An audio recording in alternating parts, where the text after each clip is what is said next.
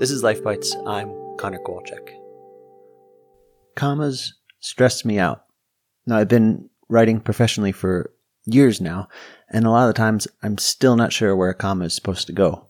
And they can really make all the difference in a sentence. For example, the sentence, "Let's eat, Grandma," without a comma suddenly becomes, "Let's eat, Grandma."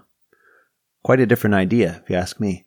And I constantly have to look up the rules as to where a comma is supposed to go, but all the rules stress me out.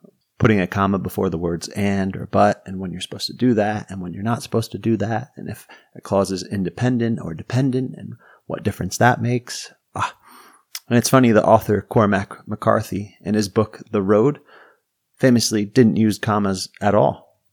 He just took them all out, and he let the reader figure out what his intentions were all on their own. And I think I understand his frustration